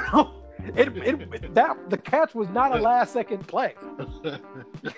And I didn't realize that until fairly recently, the last decade or so. I always assumed that the play, because it was back in the day when they didn't have the score and the clock on the thing, I assumed it was a last second play. I always assumed. That's what I assumed. Yeah. Or there was like a few seconds left. I don't know why, I just always thought that. And then I think NFL Network or somebody showed the game, and I was like, let me, like we talked about watching these old games, let me see how we got to that point, right? Let me see how we kind of got here. And the catch happens, and I'm like, there's still time. And Dallas started driving the ball. Like, they got close to midfield. Like, so, yeah. But I'm trying to see who else got in the, okay, Peyton got in. Bill Nunn as a contributor, as a scout. He was a scout for the Steelers from 2016 to 2014. Yeah, if you're helping the Steelers from the 70s and then the 90s, through Ben Roethlisberger, obviously you know what you're doing, right? If you are helping them point out everybody from Mean Joe Green and Terry Bradshaw all the way to drafting Antonio Brown, okay, you deserve to get. And the crazy thing is, if COVID is down by then, if it's down, the Steeler fans will show up. Steelers fans and Cowboy fans, when I went to the Hall of Fame 11 years ago at this point, it's hard to believe. But that sit next to a guy and his son, and they live close. And he's like, man, Cowboys and Steelers, and it's not close. Like it's. He's like you can tell when a Steelers or Cowboys player, coach, or whoever goes in, because people just show up. Because Dick LeBeau, the longtime defensive coordinator for the Steelers, went in as a player for the Lions the same year that Jerry and Emmett went in, and for some of these old time players, there's not that big of a cheer, right? There just isn't. But they said Dick LeBeau, and there was a woo, and I was like, what in the world?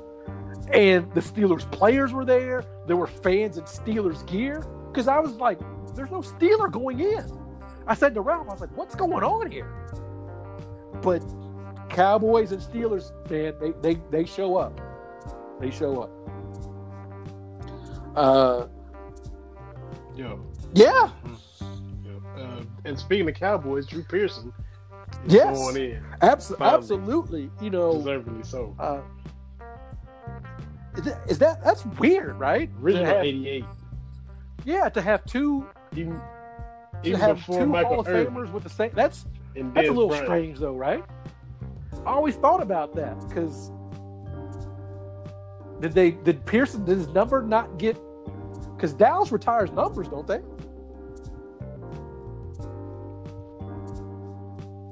They got the Ring of Honor. Let me see, because like Bob Lilly or there's somebody wearing number 74 right now.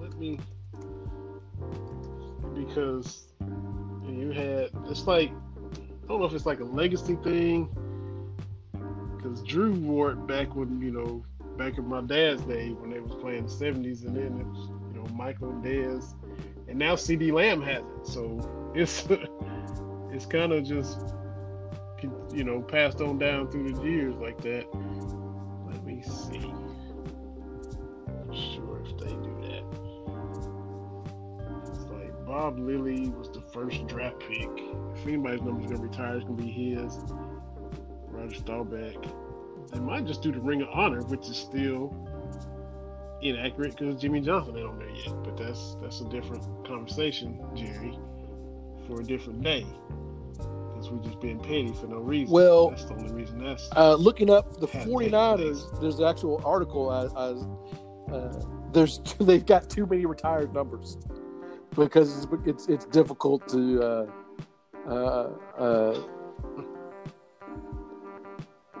The 49ers have retired 12.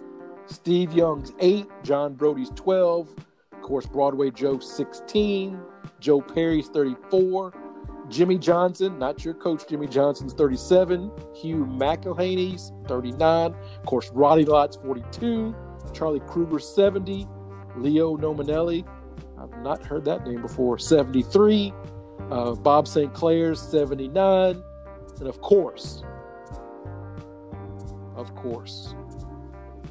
Jerry Rice's number 80 is retired, and Dwight Clark's 87. Mm-hmm. Really? We do not retire numbers. Only extensive list of Hall of Famers and Ring of Honor players are listed in the Cowboys book. This article was, let's see, April of last year, because there's because Drew, it should have been, if they did, Drew Pearson's 88 would have never got to Michael Irvin. And CD Lamb has it now after Dez Bryant had it. So this guy sent an email to the PR director, Rich Dalrymple, Why haven't they retired 88 or any number?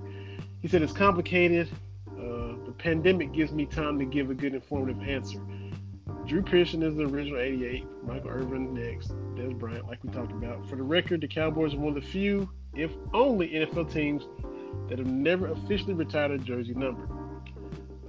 For the record, nearly all the information you see here comes from Dalrymple. That's the PR guy. I owe him a six-pack for writing this column. So the dude basically just transcribed what Dalrymple told him.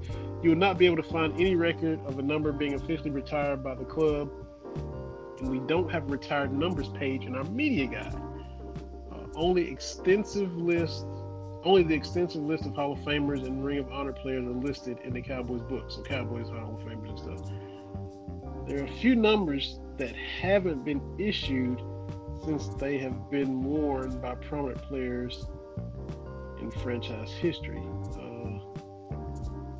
Tex Schramm's vision was to have the Ring of Honor instead of having a whole bunch of retired jerseys. So, okay, so that's why you wind up with great players that have the same number. Yeah, Chuck Howley wore number 54, just like Randy White.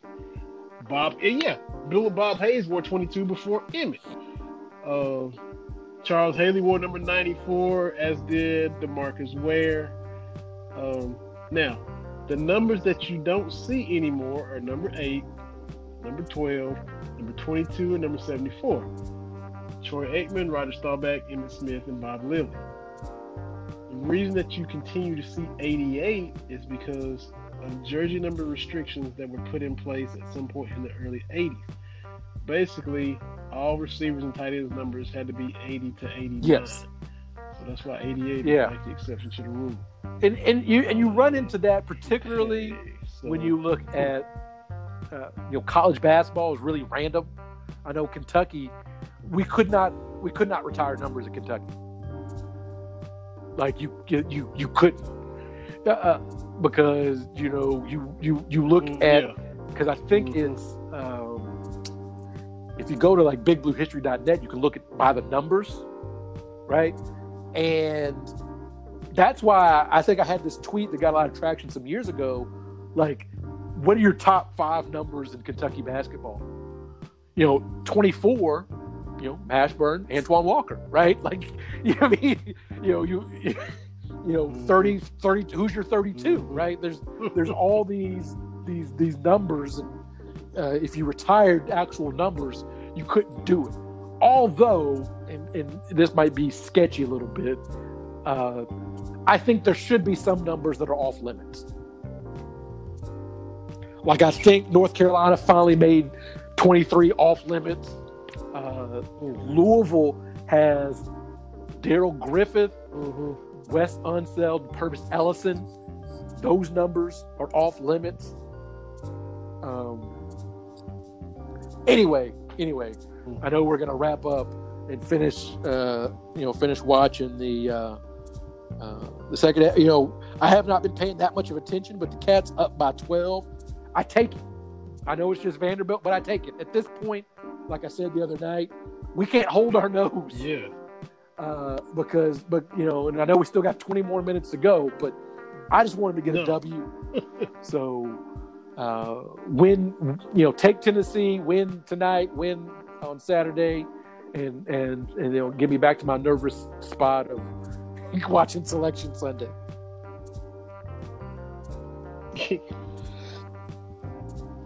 And right on cue, Corey Price says that Kentucky is 19-0 all-time against Vanderbilt at Memorial Gymnasium when they lead by at least 10 points at halftime. So they have led by 10 19 times. You wouldn't think it'd be that many times. As many quirky, funky games as we've had down there, they've had double-digit leads 19 times in Memorial Gym and have won every single time. So hopefully that. Yeah, man, great show. We'll do it again. Always fun.